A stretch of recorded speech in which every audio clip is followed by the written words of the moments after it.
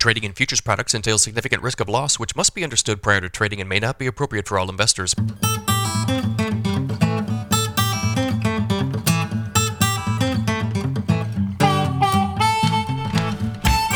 Good morning, everybody. It's Thursday, December 15th, 5:38 a.m. Central Time as I speak here.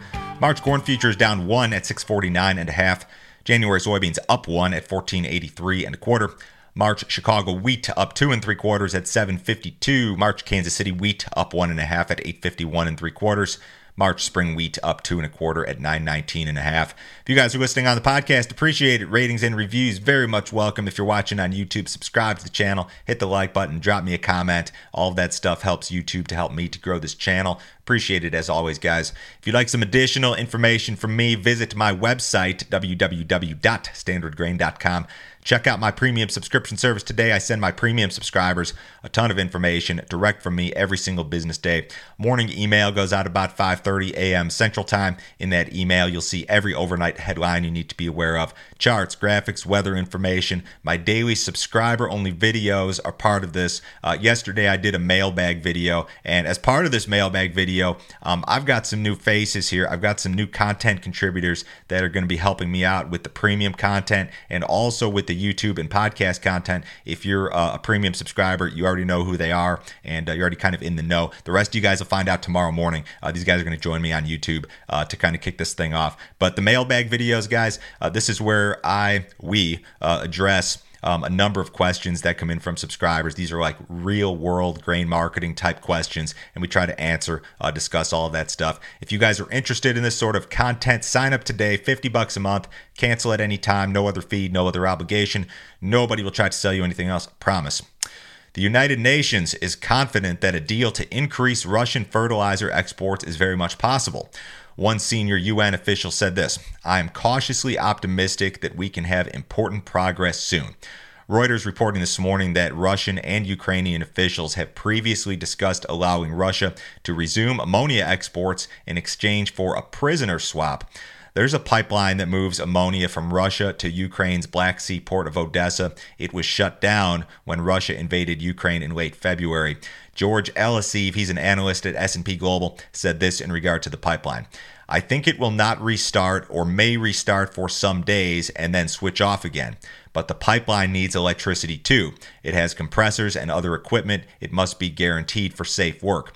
It's hard to imagine that the Ukrainians will sit in cold homes without light but provide electricity to the Russian pipeline." So you got two different versions of this story. The UN says that some sort of deal is possible. Analysts think maybe this is going to be a little bit more difficult.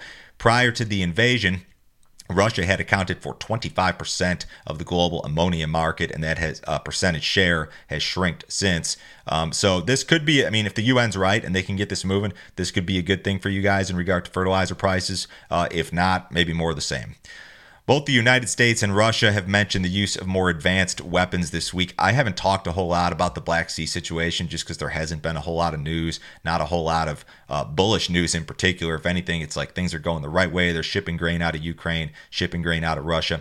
But the Biden administration is reportedly finalizing plans to send the Patriot missile defense system to Ukraine. Ukrainian leadership has been asking for this system for months. It would essentially, the Patriot system, it would be highly effective at intercepting Russian missiles before they're able to hit Ukrainian infrastructure or cities. So this is pretty advanced weaponry. In a separate story, one Russian commander said this week that nuclear weapons may be Russia's only option to win the war.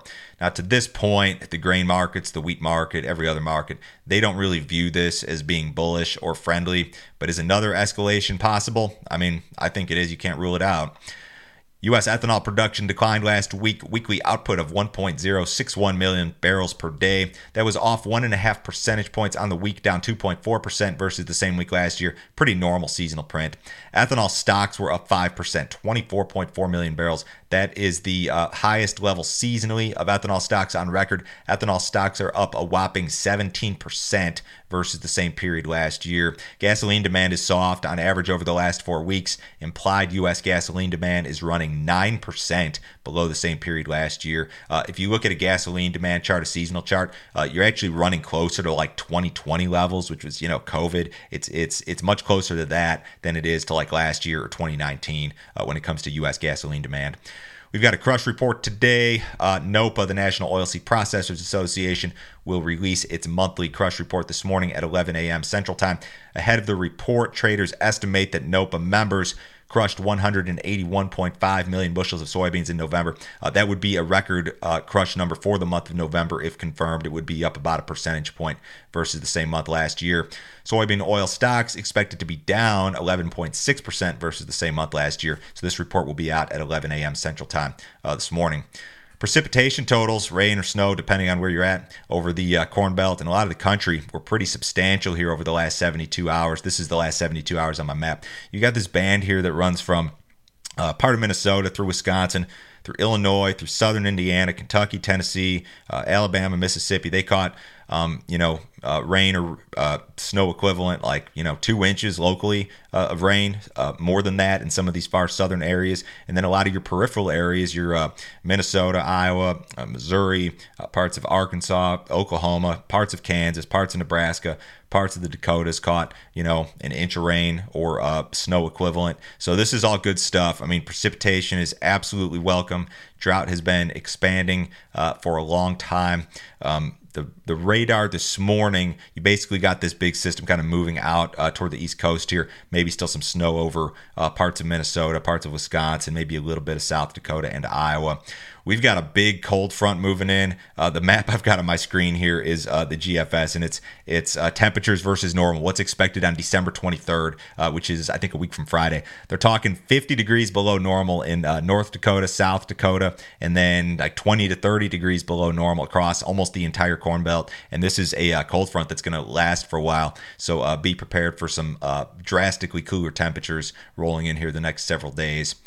The Fed raised rates by 50 basis points yesterday as expected, so your new effective Fed fund rate of 4.375% is the highest since December of 2007. So this, of course, will be the last rate hike of the year. The Fed increased its borrowing rate by a whopping 4.25 percentage points during the 2022 calendar year. Fed Chair Jerome Powell said this yesterday. Over the course of the year, we have taken forceful actions to tighten the stance of monetary policy. We have covered a lot of ground, and the full effects of our rapid tightening are so far yet to be felt. Even so, we have more work to do. This is a snippet from the Fed's statement. The committee anticipates that ongoing increases in the target range will be appropriate in order to attain a stance of monetary policy that is sufficiently restrictive to return inflation to 2% over time. So they're looking for this 2% inflation target. We're still, 6-7%, depending on which number you look at. New economic forecasts from the Fed now indicate that most of the members anticipate that benchmark rate to peak near 5.1% next year, which is higher than the 4.6% peak that they expected in September. So as of right now, the Fed members expect rates to peak, the Fed fund rate to peak at 5.1%, and then they see the rates declining back to about 4% sometime in 2024. Stock market finished yesterday's session mixed. We've got an export sales report this morning at 7:30 a.m. Central Time. Corn sales expected 600 to 900. Soybean sales expected 1.5 million up to 2 million. Wheat sales should be poor again, 150,000 to 350 expected. Cattle market was mixed to lower yesterday mostly. Cash cattle still unestablished this week. U.S. dollars higher. The S&P's down 40 points. The Dow down 240. Bonds are up a little bit. Gold's down $29. Crude oil is up 2 cents, almost flat, 77.30 last in the January WTI. Have a great day today, guys. I will talk to you on Friday.